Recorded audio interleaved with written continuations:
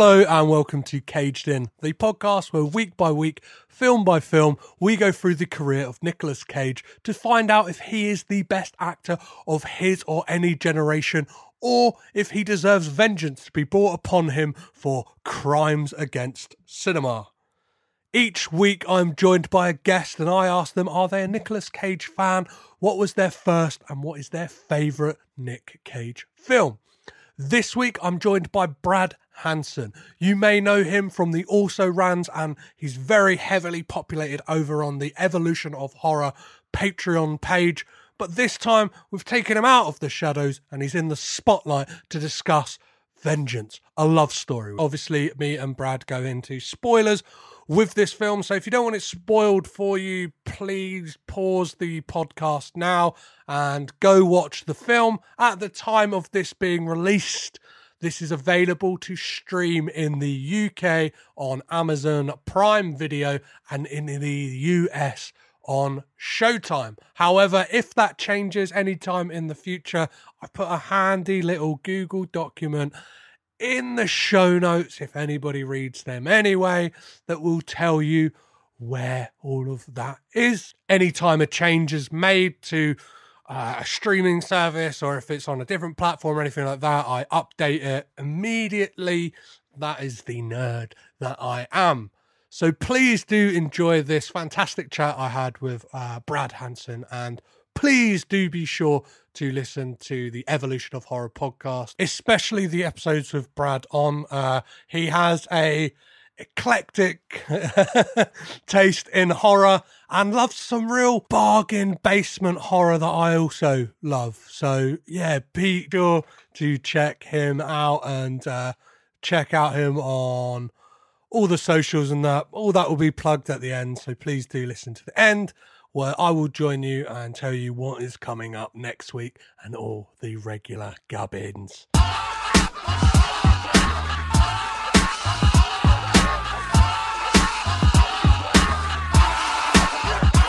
When the criminal justice system fails, it takes one man to take things into his own hands. Nick Cage stars as John Dormer in Johnny Martin's 2017 crime drama, Vengeance, a Love Story, to comb through the evidence in this case and examine all the crimes that this film commits.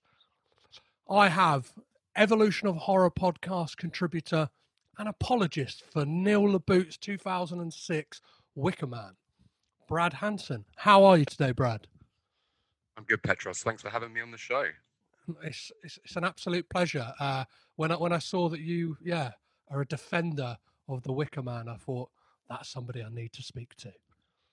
This is the man that needs to come on and state his case, answer his crimes.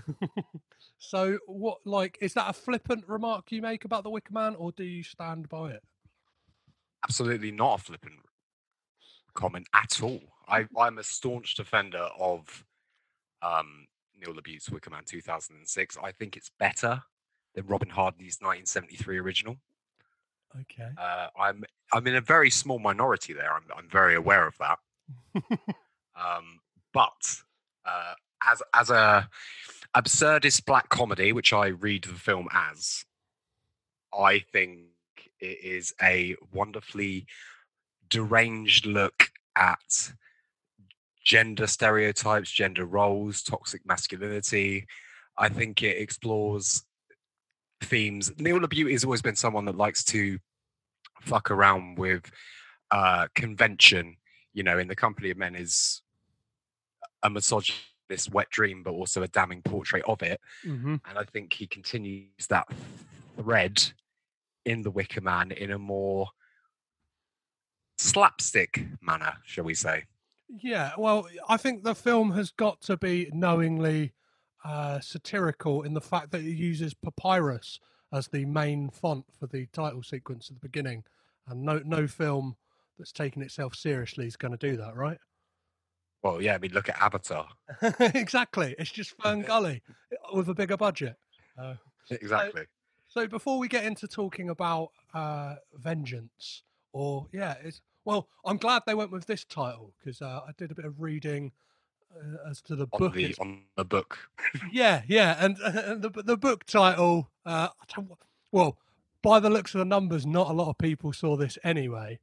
But I don't think anyone would have saw it if it kept with the original title, which is Rape, a Love Story. I'm not sure how that even works for a book title, that would really, I don't know, grab people's attention. Apparently, it didn't work particularly well because it didn't sell that many copies.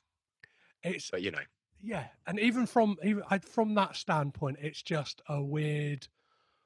I don't know. It's a very muddled film that yeah, we'll pick it apart to its bare bones in a bit. But are you a Nick Cage fan, first of all, Brad?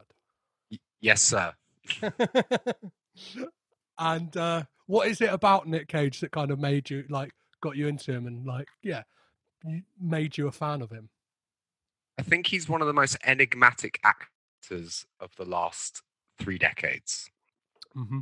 I think there is something about him that he has a magnetism to him where it's one of those, polar opposites. You're either attracted to his magnetism or you couldn't want to get further away from his magnetism in terms of what he does. I just think he's an astoundingly bizarre actor that has taken on roles that he shouldn't have. And I'm talking about big roles as well as little, the small tat he's been doing since he got into tax problems. But I just find him to be there's no one like Nick Cage. It's difficult. It's difficult if you were going to say like Petros, I'll put to you who is an actor similar to Nicolas Cage. The only person who springs to mind and kind of comes up on this podcast quite a lot is maybe Willem Dafoe, just in this kind of is happy to go to these weird places, whether it's working with Lars von Trier, but at the same time will do a Disney film and then be in Spider-Man. Yeah, so Defoe. The other one I was thinking of was Gary Busey. Oh yeah. Oh, Boo Boo Busey. Yeah, of course. He's yeah, Busey. But neither of them match his charisma, his charm, and his willingness to overcommit to a role. Mm-hmm. Yeah. Or just be who he is. I don't know how much of it is similar to with Tom Cruise, where you don't feel like he's really acting. He's just Tom Cruise in The Mummy. He's Tom Cruise in Mission Impossible. It feels like maybe there's always a part of Nick that never is just a constant throughout his life. Obviously, I would love, obviously they did the Osbournes and the Kardashians. I would love to see, Keeping Up with the Cages. That would be fantastic. Fucking amazing. Yeah. I guess in a way we will kind of get to see a fictionalized version of that with The Unbearable Weight of Massive Talent, which has just begun shooting, I think, in Budapest. So, that's something to look forward to. Hopefully, Cage poking fun at himself as well. And so what was the first entry point for you for Nick Cage? What was the first film you saw that was oh, I want a slice of that pie? So in my head, in terms of memories that there are 4 films that I think were all watched in quite close proximity, which were Face Off, Con Air, 8mm, and Snake Eyes. A solid run as well, right? That's that late 90s bang. So in my head, that is how I think I came into contact with Cage. In what order, I couldn't tell you. But the likelihood is that when I was 8 or 9, I probably watched Trapped in Paradise and didn't even realise.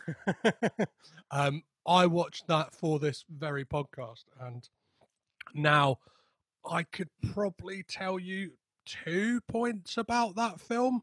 That's how memorable it is, and that's only been in the last couple of years I've watched it. Yeah. I mean, it's not one I've gone back to revisit. I mean, Cage is always my most watched actor of every single year. I think I've done 12 this year so far. I try not to repeat.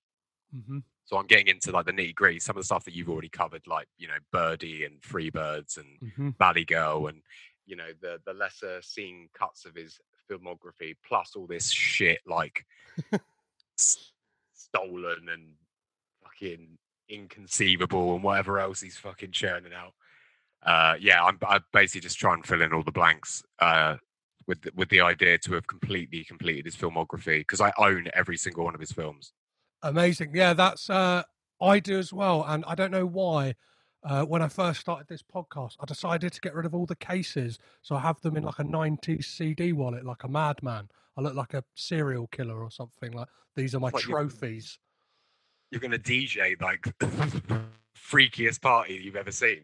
Yeah. That is that. Some DJ Yoda style, like V DJing, like just Nick Cage movies. I got Turntable One, Vampire's Kiss, and then mixing in a bit of Leaving Las Vegas on deck two. It's nice to have that nice dichotomy between the two. You know, his Oscar-winning role and the one where he's got fake teeth in his mouth. Well, perfect. So, obviously, you've listed a good fair few of the dross of Nicolas Cage's career. But what is your personal favourite Nick Cage film? It might not be the film where he gives the best performance, or it might not be objectively the best Nick Cage film. What is your personal favourite Nick Cage film? The Wicker Man 2006. Amazing. I'm not even. There's no hesitation. I have an original cinema poster of it on my wall. I take this dedication very seriously. Yeah, it's either that. I loved Mandy. Mm-hmm. And I love Raising Arizona and Wild at Heart. So yeah, I mean, if you're pressing me, it would be Wicker Man or Wild at Heart. I'm going to take Wicker Man. That's going to go in the take Wicker Man in the vault. Yeah, that's. I think. Has anyone ever said that before? No, you're a first shout for Wicker Man. So cowards. You can go up in the Hall of Fame as the one brave soul. I can see why he likes your mom. I'll run you home. No, we're gonna walk. Call you in the morning. There once was a mermaid who lived by the pond. Tina McGuire.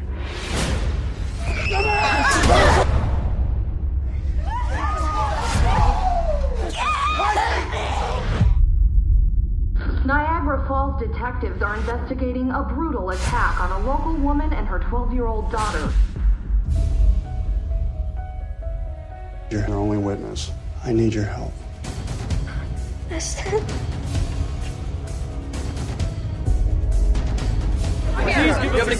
This was a confused and frightened child. Lying whore. Whose mother, Tina. was so derelict as a parent to drag her to a drunken orgy party. But it wasn't rape, it was consensual. They are completely innocent. Can you please help us? Why would they do that? I'm gonna do you just like I did Tina.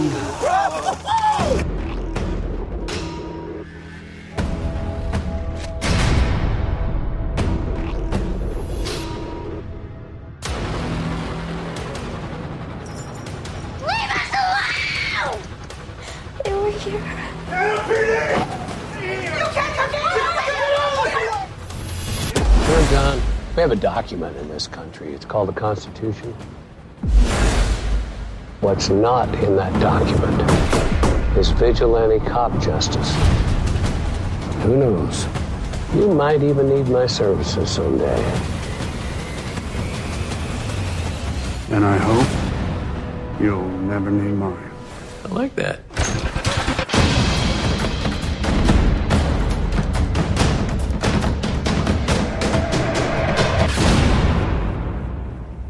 I had a purpose. To discharge my sworn duty as an officer of the law. Let's talk about Vengeance, a love story. Was this your first time watching it? It was. Will you be watching it again? I will not. It's bad, man. Yeah, it's that thing, especially in the kind of revenge thriller drama kind of pantheon of films. It's got none of the fun stuff you expect from a revenge film. It's got, I don't know, for like the dark subject matter, it's not like kind of bleak and nihilistic enough to kind of nail those points for it to be like one of those, I don't know, like an Irreversible, in that, like, well, you feel something from it. Whereas this, like, it's probably I don't know, it's going to sound quite gross to people listening, but I found myself at one point just plucking out my own nose hairs, and that was far more enjoyable than watching Vengeance. I don't think that Paul quote's gonna make it on the DVD cover, I'll be honest with you. No, I don't think so either. No, but I completely agree with you in terms of the fact that it's not schlocky enough to be like an I Spit on Your Grave, revenge movie. It doesn't have enough genre trappings. It's quite procedural and rudimentary in its presentation, but it's also hasn't got any of the real depth or substance to look at this book is that it's based on, although it's got obviously quite an off-putting title, is incredibly well received, and it's apparently meant to be a really interesting and thoughtful take on sort of rape culture and victim blaming and things like this. And the film tries to touch on these subject matters, but doesn't handle them in any particular way that you wouldn't see in like a Lifetime movie with Emma Roberts. There's no nuance or subtlety to it. It's all very matter-of-factness about it. It seems like it's more like it's just presenting the situation rather than asking you to have any feeling on what it's showing you. Well, even the machinations of the plot as well, like when Nick Cage's character John is introduced to Tina, it makes no sense. Like that kind of scene that like it just feels, I don't know, I guess that might be from the book, but like it just feels like a scene that was written to like give him more of a vested interest in her case than just being the cop who happened to pick up her daughter at that moment, because the scene kind of like doesn't really go anywhere. He doesn't say anything, and then it's just quite the whole kind of first 10 minutes are fairly bizarre. We get this like scene of him doing a stakeout and then his partner getting shot, and then it's like, okay, like what was that supposed to tell us as an audience? 2 days from retirement. he got Danny Glovered. That's one of my first issues with the film is they need to make her almost a love interest to give him any semblance of caring about her. It's like they always feel like they have to justify his interest in the case. He can't just be a cop being like, I want justice, I want retribution, I want vengeance for what's occurred to this young lady. It needs to be explained so that he has a personal stake in it. And I feel like you're kind of almost missing the point of the book itself, the literature that you're taking it from, that you're needing a man to be invested in a woman in order to care that this atrocity has occurred to her. Yeah, it's almost like the kind of like white knight syndrome of like you need a man to swoop in and sort everything out, and that's kind of what Cage's like character basically is in this film. Like he doesn't really have much of a character beyond that. Like you don't really know that much about him, even though we get this redundant like, do you know what I mean? I'm a tough beat cop who's like had a month off. Like the passage of time in this as well is just all over the place. It's quite frankly bizarre. Yeah, it's an odd one because he's so poorly drawn as a character. Like, the synopsis tells you more about him than the actual film does. The synopsis is like, oh, he's a retired Navy vet, or whatever he is. Iraq war veteran, and he's a Niagara Falls police detective and all this. But like, obviously, it's abundantly clear he's a police detective from the first scene, which is just. I was like, what type of Cage? You set the benchmark for like, what type of Cage film am I going to get? And there's all these newspaper cuttings, meth lab explodes and blah blah. So I'm thinking, here we go.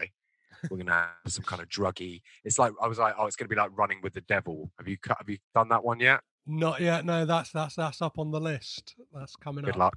Good luck.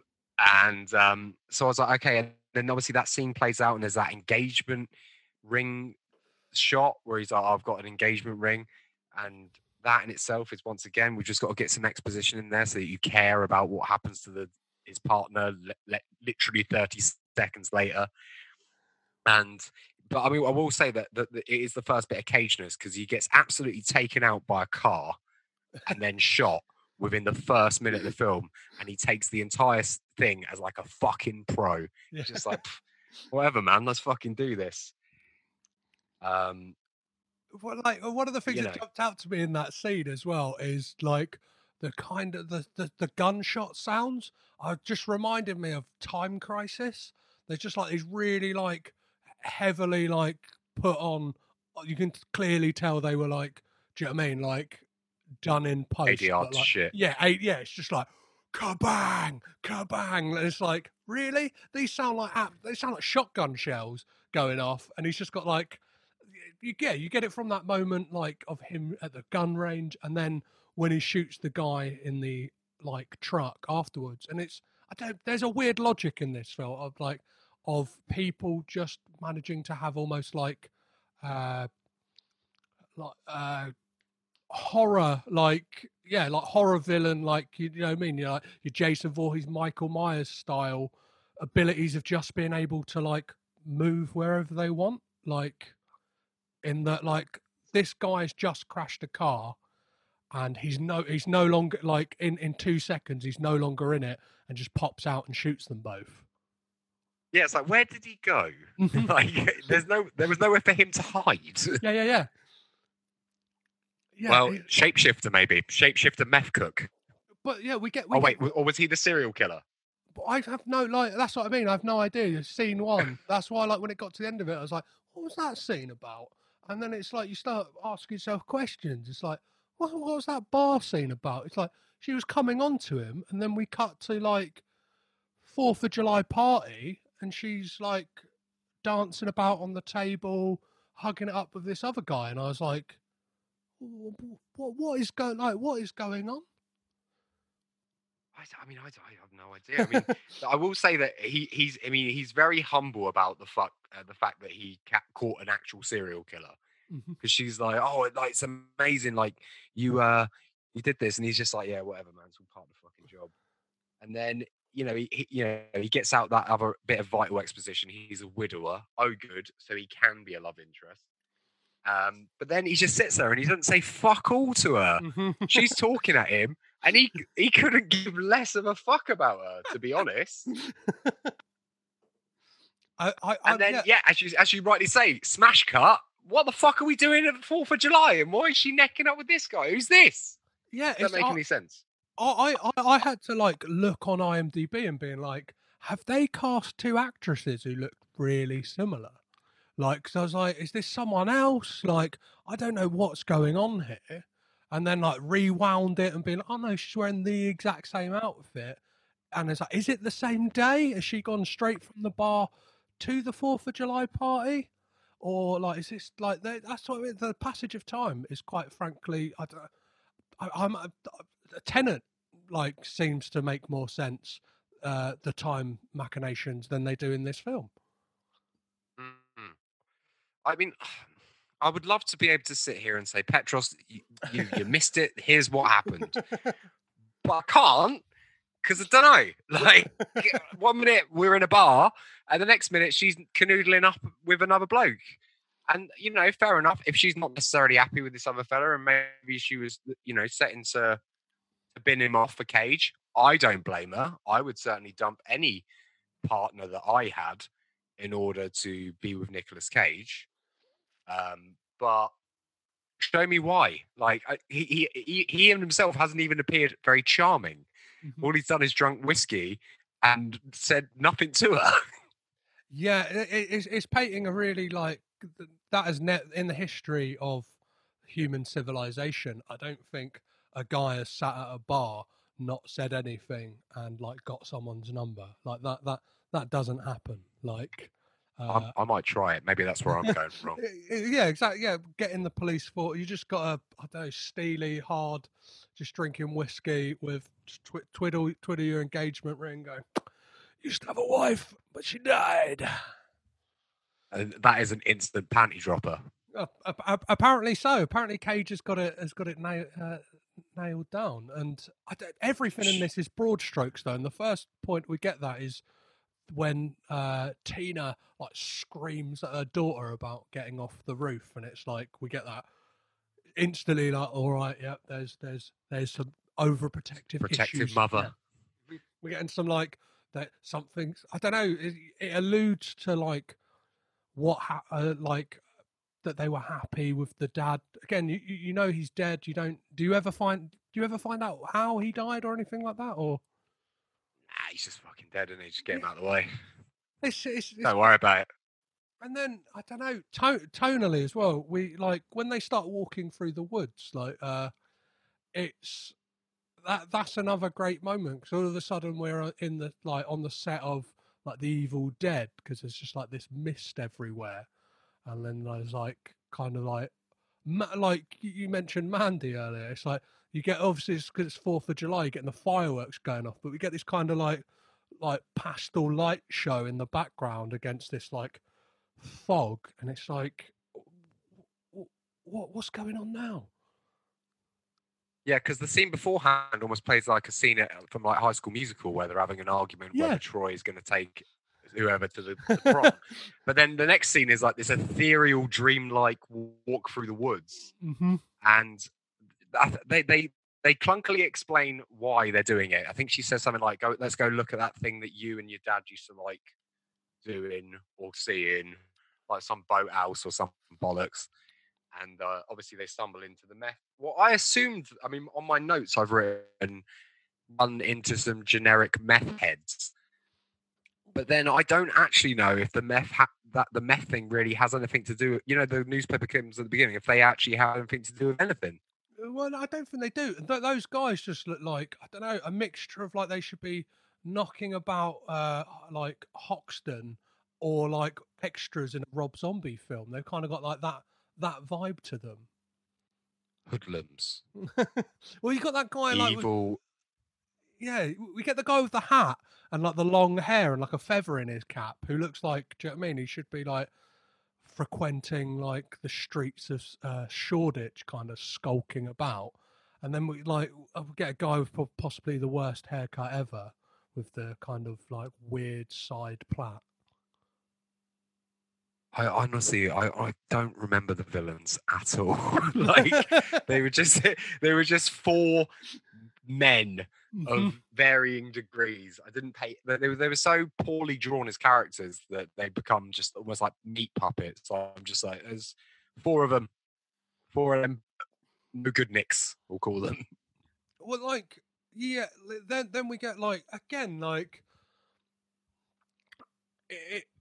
it transpires obviously that I don't think there's any easy way to say this, that they gang rape her in this like I don't like quite an an unsettling scene. It's it obviously that on film is always going to be an unsettling like thing to see, but it's just I don't know, again it's very bizarre because I'm like, how this has escalated in a matter of like moments. Do you know what I mean? Like, I don't know. It's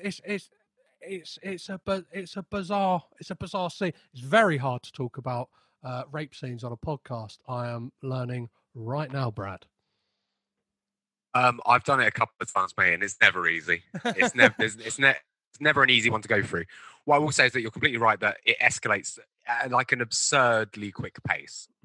They're just like, "Hey, where you going, lady?" And then the next thing you know, the event occurs. Now, the event itself is handled okay. It could be better, it could be worse. No, the problem with rape scenes in a lot of films is that they're hypersexualized, and that in itself becomes this kind of weird dichotomy where you're trying to convey a truly abhorrent act, something that should be immediately punished with castration and whatever else you want to think of. But a lot of the times, you know, they'll be like, "Oh, we'll get a bit of tit in there, we'll get a bit of butt in there." Do you know what I mean? And it's like, and this film does it in a way that's okay, but there are still moments where it's like, is it necessary? But then the flip reverse of that is, if you don't show it, then are you shying away from the topic? Are you kind of trying to sweep it under the rug like it's not a thing, or it doesn't matter, or it's not a big deal? I've got to do a podcast on Irreversible soon, and that is going to be a fucking nightmare. Well, there is a thing in this that, like, and I guess it's always that thing when portraying like a rape scene in a film, is obviously studios are always worried about censors as well and stuff like that. So obviously, like, there's that cynical thing that, like, they're not going to show people like I guess Irreversible is a film that kind of does go hell bent for leather, and it's Gaspar Noé's intention to make people feel uncomfortable. But like, I don't know that, like, this, not saying like I would want it to be that levels of, like, do you know what I mean? Like, yeah, barbarity. But at the same time, like, I don't, it's like there's that cynical part of my brain being like, this should on film be shocking. Like, I should not wanting. I should be like, I just can't stomach to look at. Can't watch this. Yeah. It's a tough one to tread because obviously, yeah, as you say, the censors, but especially in the UK, even now, their biggest pet peeve or bugbear is sexual violence. Mm-hmm. So you can eviscerate and gut and chop and maim anyone you like, but when it comes to those kind of things, I'm sure the American censors are the same as well, but sexual violence is the big one. But it's like, there was that film from a couple of years ago, Revenge. I don't know if you caught that. I know of it. Yeah, it's great, and that itself kind of doesn't shy away from the kind of grim reality of the situation. Mm-hmm. And it's all, I always think that, one of those scenes, a scene like that should always be difficult and challenging to watch, and it should definitely never be sexualized. And a lot of them, especially if you're looking at like in the 90s, like in the realm of erotic thriller, mm-hmm. or in horror movies in the 90s and even the early 2000s, the idea was always to kind of overstimulate and show things that maybe you shouldn't be showing in that. But either way, two men talking about rape, yeah, scary. Of course. I don't. Let's move on. Let's move on from that. We got through it. Bloody hell! I feel like I'm digging that hole even deeper. Every word that's coming out of my mouth. Every word you say, you're like, oh fuck, I'm gonna get cancelled. Yeah. Oh boy. So Nick, it's again happenstances. It happens to be that Nick is driving past and finds the daughter on the road, which again, like, just feels like lazy script writing to me. Like, of all the cops in all the land, it happens to be him. She walks into mine. I mean, it's unbelievably convenient. But if this was the 80s, we probably wouldn't have anything to say about it because that's just the way things were. Yeah. And this does feel, in a way, like a bit of a throwback in the way that the film is constructed to like 80s narrative storytelling, which is, let's just get to the point as quick as we can. You know what I mean? Well, then they do get to the point really quick because there's like, I wanted to address this, is like how quickly they go from like her being in hospital, getting the daughter to identify the people, like, do you know what I mean? Like, give the descriptions, them being rounded up and then in a police lineup. And then it cuts to like the news saying like, last night this happened. It's like, well, they're doing something right. Like the police force in this town, because it's like literally within 12 hours, it's like done. Well, the policeman says they left everything but name tags. Yeah. They weren't particularly smart. It was obviously quite an opportunistic situation. And so at that point, I was like, well, okay, so where's this going? Yeah, exactly. Because bearing in mind, we're like 20 minutes in at this point. And I'm thinking, okay, well, this has all been wrapped up in a nice, neat bow in like 20 minutes. So then I was like, oh, fuck. It's going to be a courtroom procedural. and then bloody Don Johnson turned up and ruined everything. Well, the thing with Don Johnson as well is right at the end, we get Don Johnson riding away on this, like, kind of like souped up, like looks like a kind of state Chopper. troop. Yeah, chopper. Like, and it's like, why did we see that earlier in the film? That would have been great. Like, at least it could have got a smile out of me. Like, or a chase. yeah, exactly. Yeah, Random chase for no reason. Yeah. That didn't make a lick of sense. It felt like it was contractually obligated. He's like, I get to keep this as well. Like that was his last day on set, and he that's it. He just fucked off, never to be seen again. They were like, that's a picture wrap on Don, and then they're like, Don, and he's gone. He's in the wind. I'll see you later. But yeah, like I don't know why that's in there. Like a lot of things that I think I wrote that down as well. Like, why is he on a bike? Like, we haven't ever established that he's on a bike.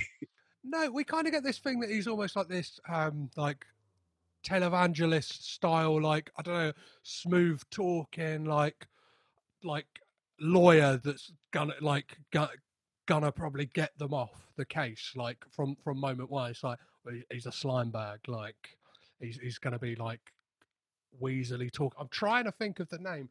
I recently watched the Netflix documentary all about there was like a court case involving somebody who got killed over like a Trisha style Jerry Springer show, and there was a like lawyer on that who's like that is Don Johnson's character, like this kind of like really charismatic guy, and we see that when it comes to the hearing, and you see like Don Johnson like turn up late, and he's like, just been on a conference call with something federal, I hope you don't mind. And then like the judge is like, oh, I love this bloke. Like from that moment, it's like he's won the fucking case, and it's again makes no sense.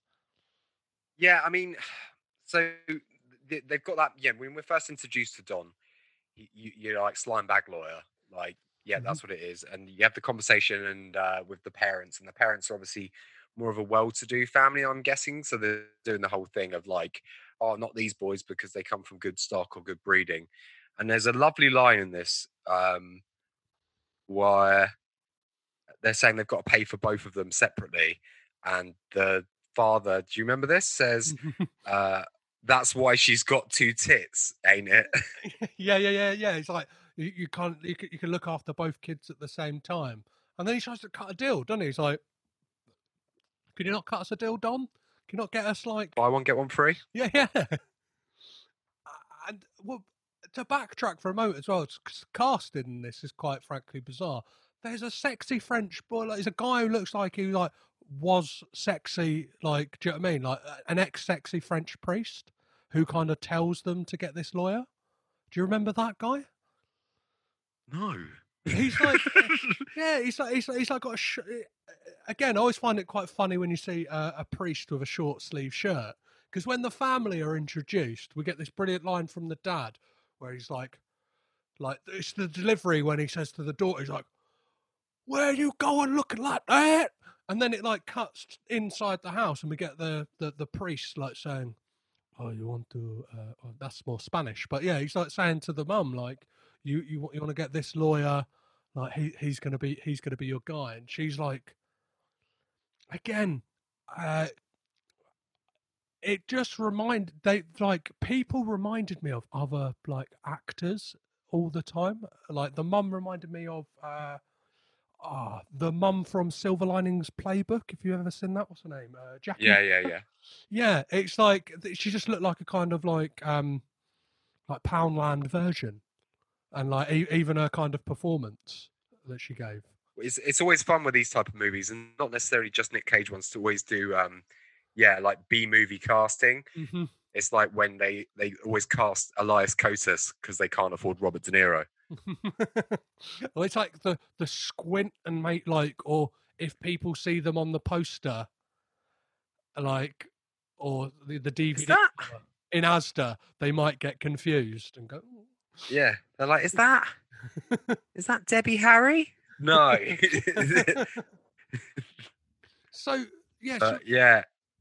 Should we talk about the hearing? Because that's like, I've never seen a courtroom like it. It's got an electric atmosphere in there. They're fucking cheering and whooping like Jerry Springer. Well, Well, I get this moment as well. The way this film's lit in like spots is really weird. It's like it's kind of everything's through like a kind of like dull filter. Yeah, because it's like courtroom procedurals are tough to watch, like because they're not terribly cinematic and they're not terribly interesting, but a lot of the times they're quite vital and salient to a point. So you kind of have to endure it, and it's up to the filmmaker to make it engaging in some way. And he chose to make it like it was a reality TV show, or like a like a Dr. Phil episode, basically, where people were oohing and ahhing every single time. And there's a lovely moment where Nick Cage gets grammar fucked in front of the whole courtroom. Yes. You remember that? Yeah. He gets his trousers pulled down and gets spanked by the dictionary because he fucks his grammar up. But from moment I one, found quite interesting. I think from the moment that like Don Johnson kind of came in and like wooed the judge by saying he was like dealing with like a federal case, like from that moment on, it's like everything that the prosecution have to offer, it's like, nah, not good enough.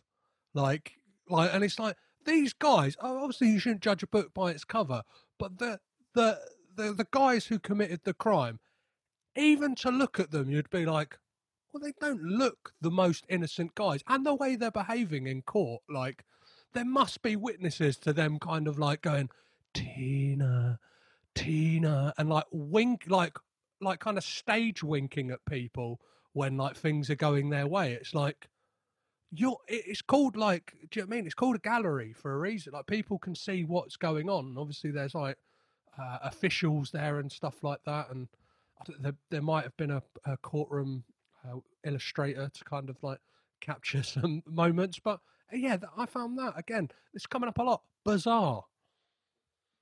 I think what the film is trying to do, and I kind of respect for it for what it's doing, but it's doing it in the wrong way, which is it's basically saying that the American judicial system and society as a whole is always geared towards not believing the victim, and if not believing them, blaming them for the circumstances, slut shaming, whatever you want to dress it up as.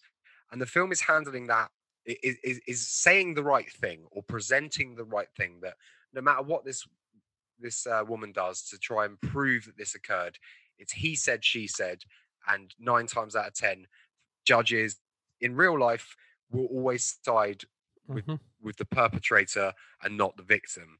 So I understand why it's doing what it's doing, but it's not doing it in a particularly clever or even tactful way.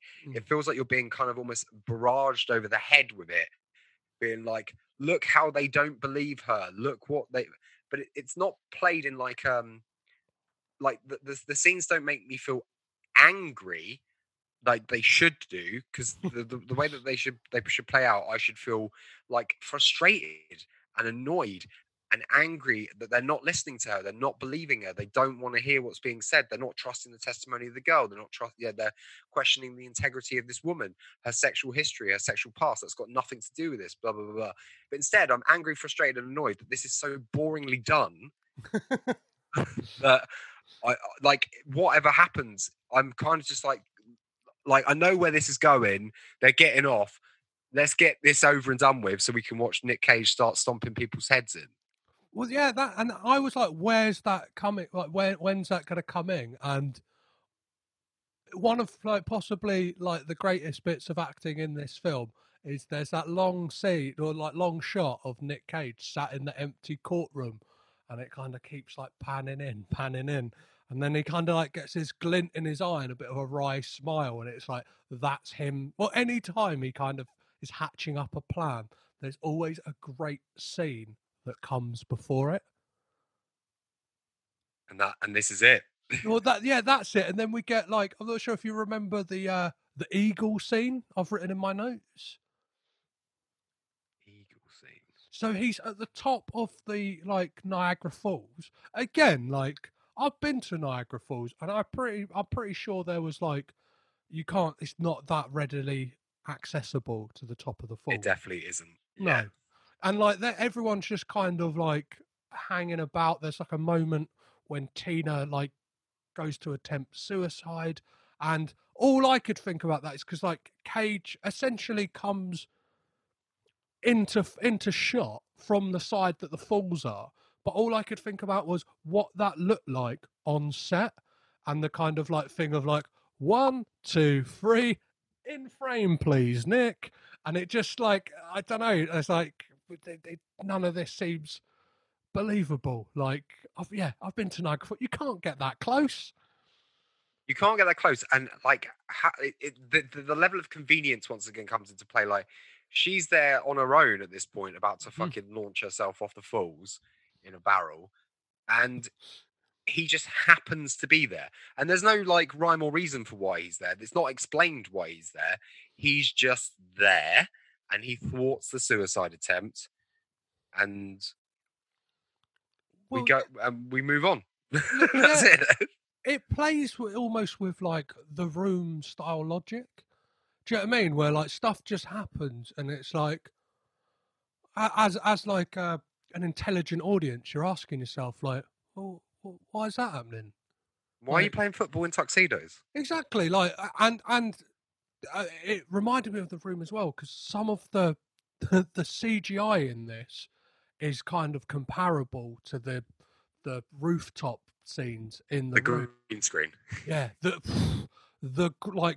green screen backdrops of Niagara Falls are terrible. It's because this was probably shot in Bulgaria again. He's always in bloody Bulgaria filming stuff. And they're like, that moment. So the moment he shoots the guy like off of Niagara Falls, like you almost like see like a ripple in the green screen, and like he almost like the actor looks like he has like a glow around him. I don't know. It's like if somebody stands in front of a green screen with like a bit of green on. It was that levels of like shoddy green screen work. Yeah, I mean, I'm never expecting much from that sort of situation. But I mean, budgetary constraints. Did you read that Nick Cage was supposed to direct this? Yes, I did, and it's produced by his production company, Saturn Films. So, like, and what do you think? It's clearly a. I was going to say, what do you think the Nick Cage version would have looked like? I don't know, because obviously he's only ever directed one film, Sunny, with James Franco. Yes. Which I'm saving that one for last. You know what I mean? I'm going to watch the Master's acting range, and then I'll go on to his. It's like, you know, it's the same as Brando. Brando only did one film as a director as well. They're following similar trajectories, if you ask me. But yeah, what his version would be like, I don't know, because in this whole film, as I said, as you read on the thing that I put on Letterboxd, you know, it commits the cardinal scene of never letting him off the leash. Mm-hmm. So, and I feel like once I learned what this film was actually going to be and what this film was about, it's not really appropriate to have Nick Cage going absolutely mad constantly and gurning and bug-eyed and jutting his chin out and being a fucking freak. It doesn't fit with the tone of the film. So I figured that this is kind of in his head like a very serious magnum opus almost of, you know, dealing with this issue of victim blaming and rape culture and these sort of things. So I don't necessarily think it would be that much different if he directed it. Well, yeah, and I think he's got this thing that if he's in films where there's like a bigger topic at hand, obviously the subject matter of this is very heavy, but like with like something like Left Behind, which he did because like his brother had asked him, because he's like a pastor and was like, I really love the books and stuff like that. I think it'd be great for this. But it just looks like his performances then are dulled down because he doesn't want to offend anyone. It kind of like has this thing of like he's second guessing his natural instincts as an actor, and this is what comes out. He's like, what I would want to do in this scene is this, but like the subject I shouldn't. matter. Yeah, I shouldn't. Yeah, do you know what I mean? It's like that kind of, I don't know, like Respect the material.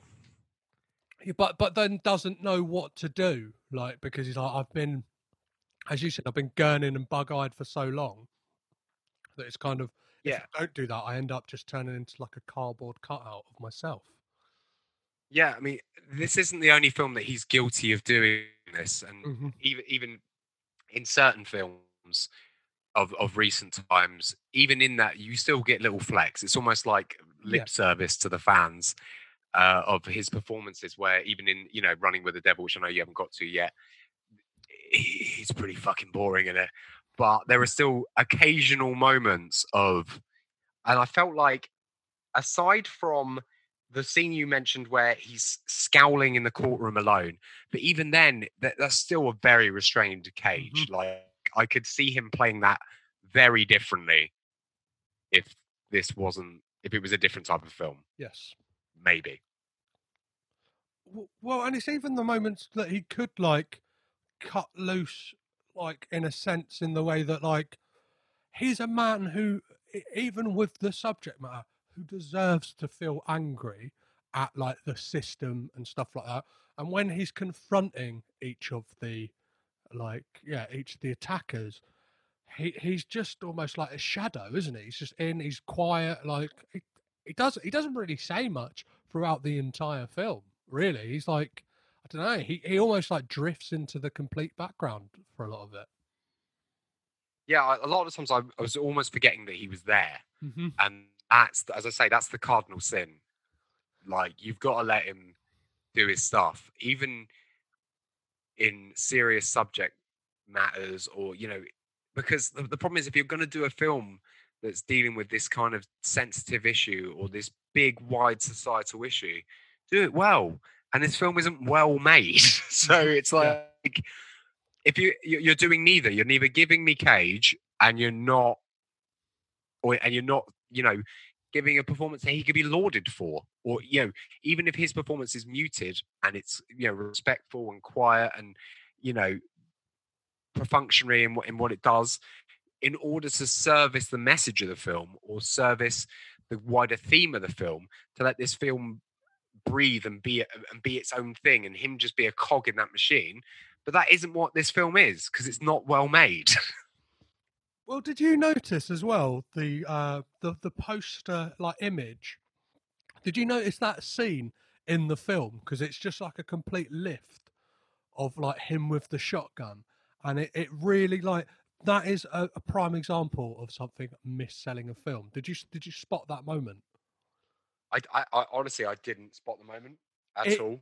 I just assumed it was some random screen grab of the film, but I had no idea when it was. It's right at the end when everything's wrapped up, and he's just putting a shotgun in the boot of his car before Tina and Beffy come to see him through the fence. It's like, oh, all right, you've sold me on this film that we're going to have like this like shotgun toting badass going after like seeking vengeance, and there's going to be a love story like B plot, and it's like, I got none of that. Like, well, I have a slight reading of that based on the ending of A Love Story, which, well, maybe we'll get to when we get to that part of the film. But I've got a slight reading. I'm probably clutching at straws, but, you know, whatever. Perfect. And then, so kind of the big bad in this, like the kind of people who are set up as the biggest villains, are the two brothers. And well, I don't know, like again, the kind of any element of character development we do get, because they kind of get their own scene when they're in the tattoo shop, is that like one of them is supposed to be like a kind of like Pinky and the Brain style duo, and it's like, is this really it? Is this, do you know what I mean? Like, we're supposed to like, I don't know, just but one of them's a bit of an idiot who wants an apple pie tattooed on him, and then Cage offs them at the top of Niagara Falls again that you can't get to. But like, you know, it's why said earlier about them being meat puppets, they're so indistinguishable from like them as characters that they're just things. They're just like effectively just walking plot devices in order to like tick it along. What I don't understand is after the thwarted suicide scene, they've got away with it. They're free as a bird, and they decide that the best thing to do in that case is to go and kill their fucking cat for no reason. Yeah, but then even the way that's handled, the daughter, like instead of obviously up until this point, seems quite savvy, has like helped in the like investigation and stuff like that. Obviously, kind of understands a bit of the police procedures and stuff like that. Just gets the cat and buries it in the back garden. It's like that is evidence. Yeah, there's going to be fingerprints on that cat. Someone fingerprint that cat now. Yeah, well, and it's post that hearing as well, and like it's made out that they're going to need every bit of help they can to prove that these guys did do what they did do what they did. Well, yeah, bloody hell, that's a tongue twister. But yeah, it's like why like I just don't get people's the film's internal logic and the kind of motivations for the characters for any of them to do what they did. Yeah, I don't know why. As soon as you get off of, if I got off of a crime, let's not say it's rape, let's say it's something else. But if I got off of a crime, I'm keeping my fucking head down. Like that's what I'm doing. And I know that obviously the film is trying to establish that one of them's an idiot because he wants apple pie. But like, I wouldn't do what they did. No one would do what they did. No. Like it just makes no sense to then go back to the victim's house that you know is the victim, and hang their cat as like a vengeance because you dared step up to them. I guess is the rationale of the film. But as I say, this kid's got her head screwed on, and then just is like, well, I'm just going to put you in the ground, and then we'll. It never comes up again. Cage, I think, doesn't Cage drive by at this point and doesn't do a thing to help her? No, he's kind of like, because the guy takes off in a car, and like all my notes here say like, oh, that's the car from Wayne's World, and like that's how much my like brain was drifting off. I was like, oh yeah, that's that car from Wayne's World. I always thought they were cool when I was a kid, and then it's like, yeah, Cage drives by, and then does he then drive past the because he drives past the car, and then again we cut to I think his name's Jimmy. He's in the bar kind of shouting his mouth off at Tina's ex-partner. Yeah, getting lippy. Well, he's not only just getting lippy, but like he is like saying at like the top of his voice, like, I'll do to you what I did to Tina. And it's like, okay, like would you really, if you'd committed any crime, do you know what I mean? Even if you had stolen a pack of chewing gum from the convenience store, he probably like a smart man, well, not even a smart man, a fairly intelligent in any aspect would go, I'm not really going to talk about that. Not let alone keep my head down on that one. Yeah, exactly. Like you said, keep your fucking head. Not that I'm like giving like criminals like keep your head down. You could get away with this. Get away with this, boys. Keep it quiet. Fucking hell. That's the second cancel coming. But I get by the time, which pretty. So the final guy who gets offed, I couldn't remember seeing that guy at all in the rest of this film. By the time he pops up at the end, I think it's because the film it's short, but it's long. Like it doesn't do anything. It does certain things really swiftly, and it skips over things it probably shouldn't, and then doesn't explore things it probably should. Like it doesn't have any kind of time management skills. And I'm guessing that they were like, fuck, we're already running at like nearly 140 minutes. We can't afford to have more of this. Another poorly drawn rape caricature fucking around to explain why he's about to get offed and whatever. I don't really need to see any of that. We know, we as the audience were there. We know what happened. It's not like we're in a shadow of doubt ourselves and we're not entirely sure what happened in that scene. We know. So you don't need to then convince us later on that they're still dickheads. Yeah. Well, yeah. Just kill them. You get that, again, the kind of horror movie logic of characters being able to just disappear when he, like, turns up in the shoe shop and like his reflection in that like very low shoe mirror you get in Clark's, and he's like, "You tell your mum that I had left by the time what happened," and it's like, and then like the grandma comes to like console her, and she like looks to what looks like a changing room, and he's just vanished, or he's just right up against the wall inside of a changing room, which would have made for a funny moment. Yeah, like just a quick aside of him just being like, "Eek! Oh, got away Hope with they it." don't look round this corner." Yeah, I think it's when things like that happen that like you're just like I probably shouldn't be looking into this too much, but like it's just irking me now. Do you know what I mean? It's like These guys aren't magic. Like, yeah. they're not super criminals that like have got escape routes and plans and whatever. They're just a bunch of dumb hicks. Yeah, somehow have teleportation skills.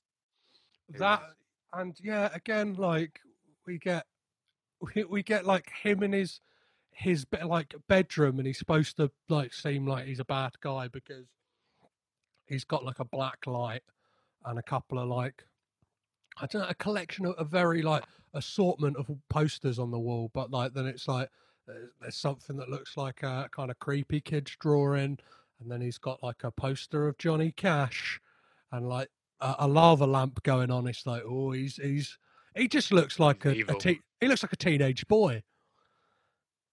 Basically, I mean, maybe the black light's there because he's like a germaphobe, and he just wants to, make sure everything is clean as a whistle. But I don't think that's probably the case. Well, no, because his room looks like it's in a treehouse. Maybe it is. I don't even honestly. You're telling me this, and I've watched the film, and I don't remember this at all. I don't remember when this happened. I might have been. I'm probably just writing in my notes what is going on, like basically. Yeah, this is. Who knows? This is the moment just before Cage lures like the guy again. Lures a guy to a motel using either a very good like voice changer that he has, or he's got an accessory into what is still a crime by doing vigilante justice by getting a woman to lure this guy to a motel, which doesn't seem to be explained either. Neither of those are by the book, but either way, I think that's another one of those ones where they're just like, let's just pretend that this is all fine, and we'll move on, and we'll get him there, and then because otherwise they would have to be clever. They'd have to explain the machinations of how he got there. So it's just easier just to be like, it was either a woman or a very elaborate voice changer that lured the man. So yeah, then we kind of he shoots him. It's deemed suicide. Cage has got away with it. Tina and Beffy decide that's it. We're going to California. Little did they know that a year later the whole place would be on fire, and then again a couple of years after that it'll be on fire again. So you have a reading on the end, Brad. I'm interested to hear what it is. I do. So I've got a few questions to start off this reading. Mm-hmm. Why are they saying goodbye for a fence? I have no idea. He even offers like, come round, like we can, like I can come see you. So the literal line reading is that there's a barrier between them. Mm-hmm. If you're looking at it from a director's point of view, that's obviously a choice he's decided to make. That this goodbye should be a socially distanced goodbye.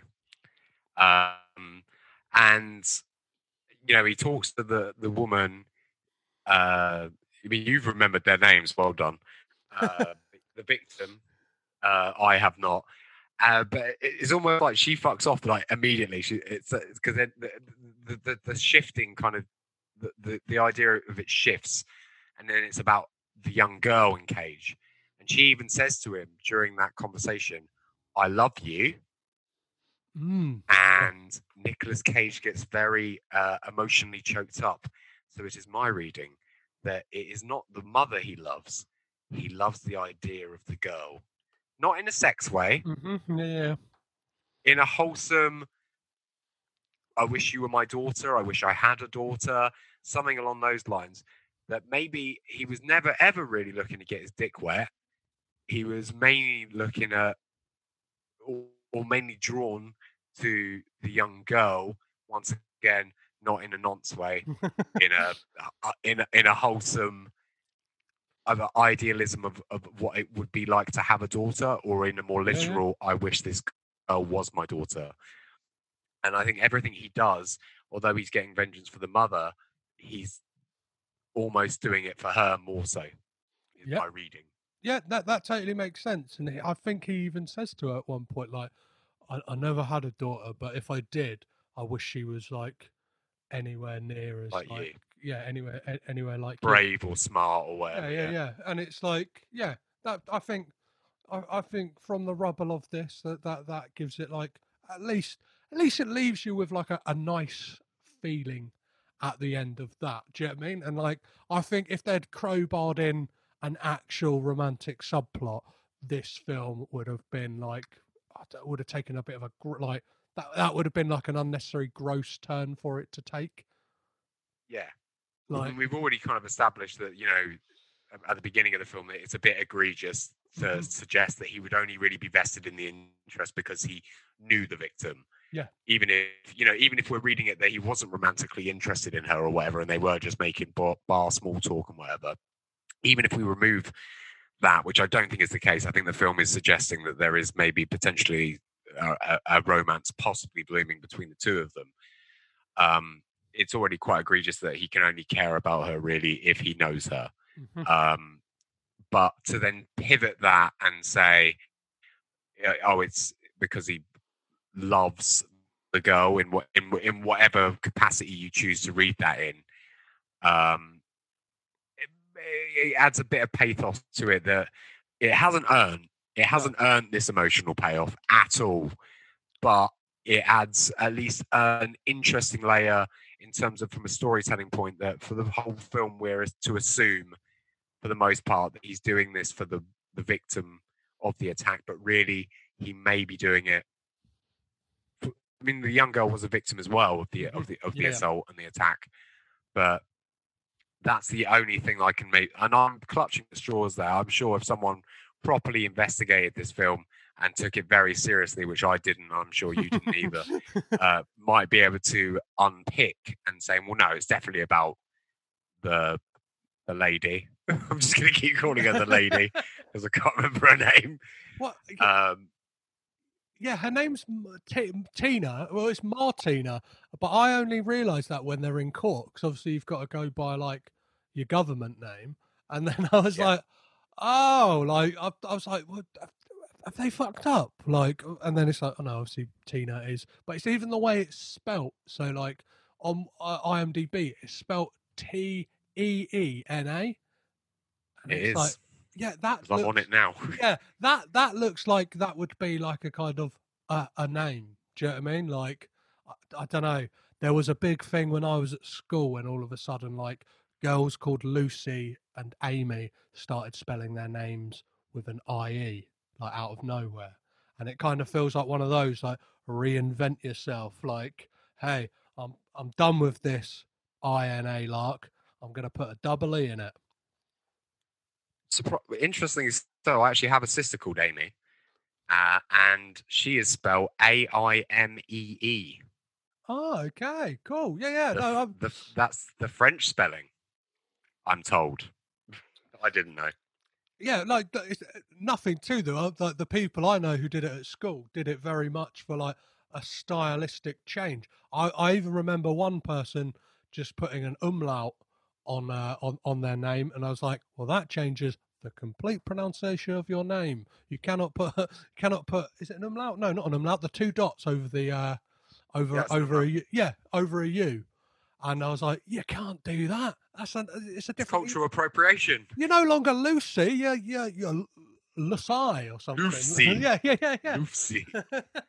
Well, this is taking a weird tangent, but we've established, Brad, you will not be watching this film again.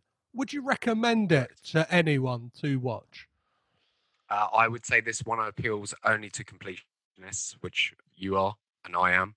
Mm-hmm. However, if there was ever to be a second round of completionism, once we've done the whole set once, if we ever thought, oh, let's go around and do it again, I'd probably put some caveats in and say I'm going to cherry pick and not cover all and not do them all again, and vengeance not make my my repeat watching.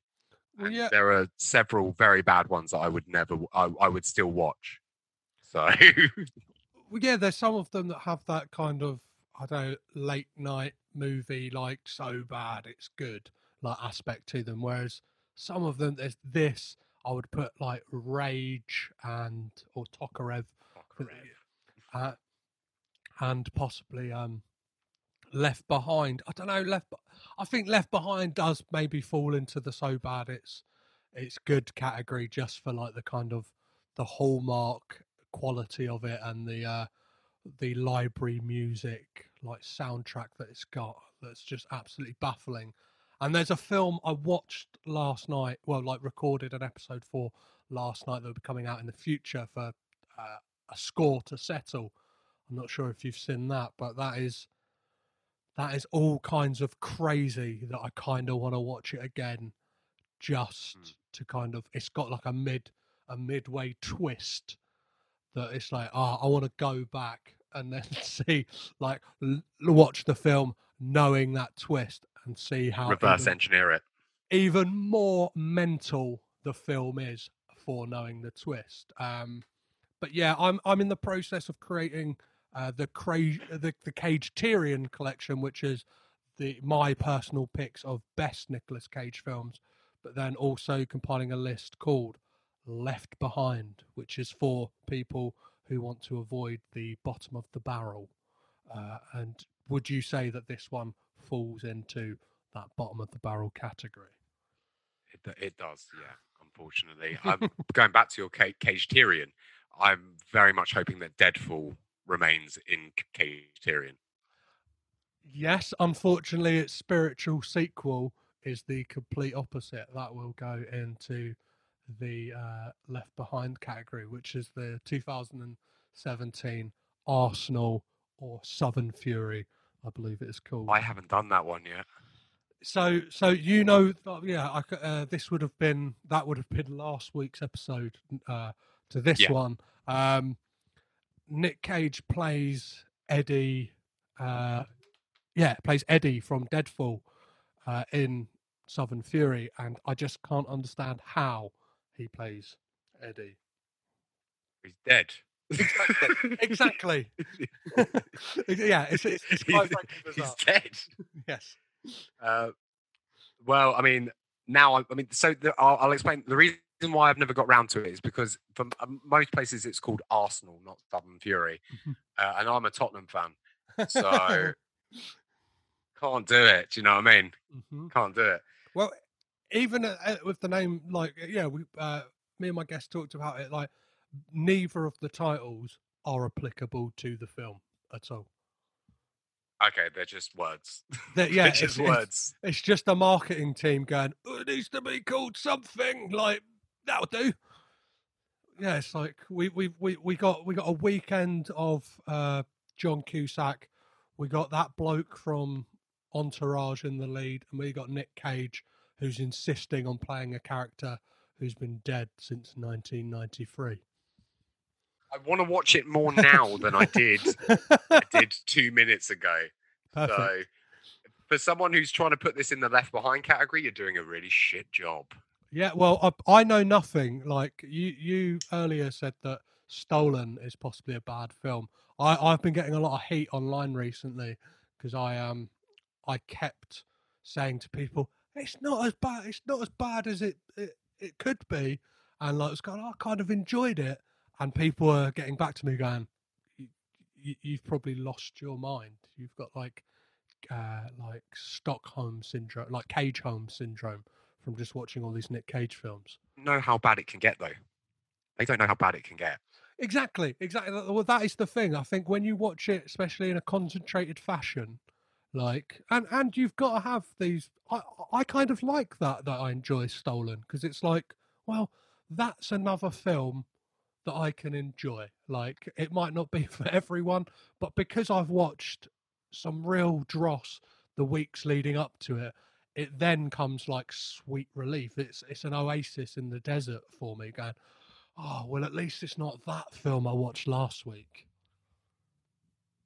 Exactly. Like, once they've, if these people that are like, why are you saying that about Stolen, had sat down and watched Army of One, I don't think that they'd be saying this. Or, The Runner, like, they're so bad. Mm-hmm. Oh, so well, you don't like Army of One, or you do like? No, I don't like Army of One. Well, it's really interesting because there's like another cut of that film that is yet to see the light of day. It's my personal release, the Snyder cut. It's released the Larry Charles cut of Army of One, just because I can see that something was trying to. There could be something in it. Mm-hmm. Yeah, it's the same as Schrader's dark cut, Dying of the Light. That has been covered on this podcast, both of those films, with the fantastic Anna Boyagutska from The Final Girls. So yeah, my friend Anna, I know Anna very well. Yeah. We covered both of those. I had to become Johnny Lee Miller from Hackers to find the Paul Schrader cut. But I've that's the only version I've seen. Oh, amazing! Yeah. I've only seen Dark. I haven't seen Dying of the Light. Well, definitely don't. I didn't like Dark, so. Oh no! Like it's they're both. Well, it's trying to polish a turd, but when you've like not got Warner Brothers to go, here's another 70 million to do reshoots. You're a bit stuck, aren't you? You're a bit stuck. Yeah. You're a bit stuck if you've got a DVD copy of a piece of shit to then try and make some gold out of it. Well, perfect. So before we wrap things up, Brad, I always ask 3 questions at the end of these, which is, does Nick Cage have bad hair in this film? His hair is the characteristically a bit too dark and it looks dyed. Mm-hmm. And it gets messy at the end. But aside that, I've seen a lot worse. Yes, yeah. So we got good hair. And does he do? Obviously, we talked about a few, like Vampire's Kiss is famous for it. I'd even argue Color Out of Space. He channels a mad voice, but does he do anything crazy with his voice in this film? He does not. It's a shame, isn't it? It's a real shame. And then finally, do we get a Nick Cage freak out? We don't really. Again, a crying shame. Obviously, not like he isn't just that Nicolas Cage loses his shit sizzle reel, but at the same time, that is kind of what makes him Nick Cage a lot of the time. Like those kind of moments of madness.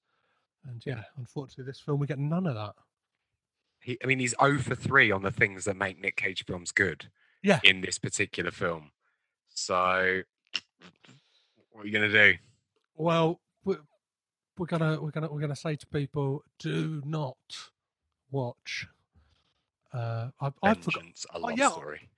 I nearly blanked out on the title. Fuck's sake, man. Don't watch that one. Yeah, don't watch that. Don't watch the one we've just spent an hour and a half talking about. Brad, it's been amazing having you on. Where can people keep up to date with everything you're doing online and just keep up to date with you? You can find me on Twitter and Instagram at @hadbranson, and you can find me on Letterboxd at splatterpatter. I'll be on the Evolution of Horror podcast in November, although it's not announced what I'll be talking about, so I probably shouldn't say here what it is. And again, in February, talking about one of my favorite. Mike has never given me a full episode to talk about a singular film. I always do the also rans, the bits and pieces, but this season he's feeling particularly charitable, and I will be covering a film. I'll tell you which. Fuck it. I'll tell you which one this is. I'll be covering Under the Skin, Jonathan Glazer's Under the Skin. Perfect. Well, that's something to in February. I recently looked at my schedule of episodes I've recorded, and during lockdown I got overexcited and just got guests when I could, and I have an episode for Colour Out of Space that won't come out till February the 13th. Just before Valentine's Day. How romantic. Exactly. What's more romantic than being melded onto your child? And slam dunking tomatoes in a bin. Exactly. Well, thanks so much, Brad, for coming on and enduring this film with me. Pleasure, mate. Thank you.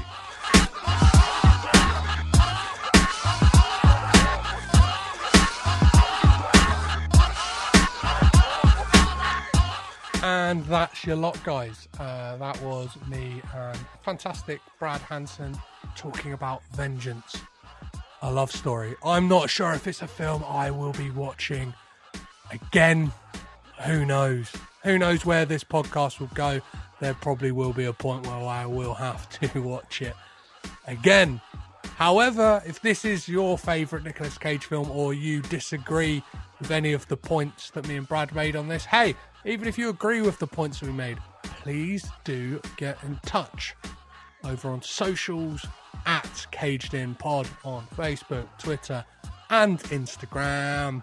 Or if you want to really plug away at something, send me a long essay of things that you want to moan about, or say, you're doing a fantastic job. Drop an email, which is cagedinpod@gmail.com. And don't forget to rate, review and subscribe on Apple Podcasts, because that really helps more people find out about this podcast. As I've said before, and I'll say again on this podcast, who knows, the next film that we're talking about may be someone's favourite film ever. Or this may actually be someone you know's favourite podcast. They just don't know about it. So unless, spread the word, people aren't going to know about it. But I'm saying this with 14 episodes of this current thing that it is left. But it will go on longer than that. Hopefully this outro won't go on for too much longer.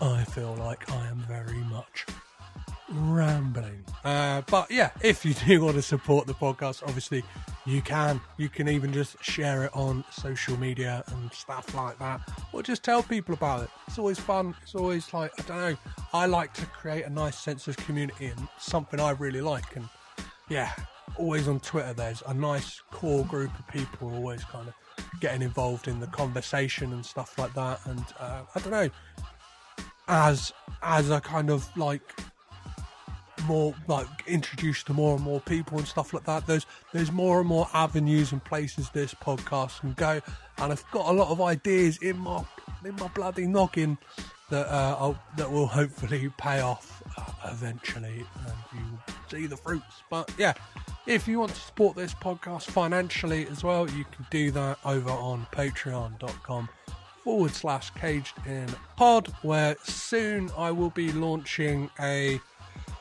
companions episodes. So they will be films that are linked to a Nick Cage film just by a kind of thematic link, whether that is Fear and Loathing in Las Vegas for Leaving Las Vegas, or if that's The Crazies for Mum and Dad, or if it's that, as mentioned in this episode, if we talk about Revenge for Vengeance, a love story. It will be all that kind of thing, and it gives me a chance to talk about other films and stuff like that, and talk to some of the same guests again in a different context, and kind of talk about some fun, interesting stuff. And it gives me a chance to talk about some of those old Nick Cage films with different people. And I'll say it here, I'm not sure when it will see the light of day, but I have contacted Brad about coming to talk about The Wicker Man, but what will be the companion film. You can also support this podcast by buying one of our limited edition Superman caged in prints, designed by the fantastic comic book illustrator Tim Hornsby, who, speaking of The Wicker Man, is on the Wicker Man episode, which is in the back catalogue, and I actually listened to it today, part of it, and I didn't cringe. I actually laughed. Actually, not so much at my bits, but at listening to Tim and Bob Turnbull just kind of turn of phrases, and their observations are great, and I can say that because it's not me. They just happen to be on my podcast, but it's not me going, oh, I'm great. Maybe I am great because I booked those bloody guests. For next week's episode, I will be joined by journalist and fellow Nick Cage enthusiast Ed Jefferson to talk about the 2017 film directed by Jonathan Baker, Inconceivable. It's a fantastic chat, so please do come listen to that one. And yeah, we talk about Ed's fantastic blog that he does, where he picks numbers from random Nicolas Cage films. Well, not random Nicolas Cage films, he picks numbers from specific Nicolas Cage films and uses those numbers to enter the lottery. As always, guys, I have been Petrus Patsalis. I have been caged in. I am possibly losing my mind right now. You have been amazing. Catch you next week. Bye-bye.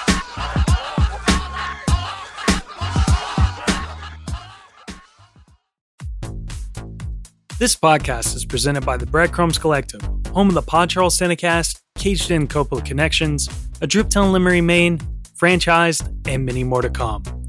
Our shows are all presented ad-free and made possible by listeners like you. Please support our shows by subscribing, leaving ratings and reviews, and becoming patrons at patreon.com. If you'd like to learn more about Breadcrumbs, head over to breadcrumbscollective.com. Breadcrumbs. It's more than a podcast network. It's family.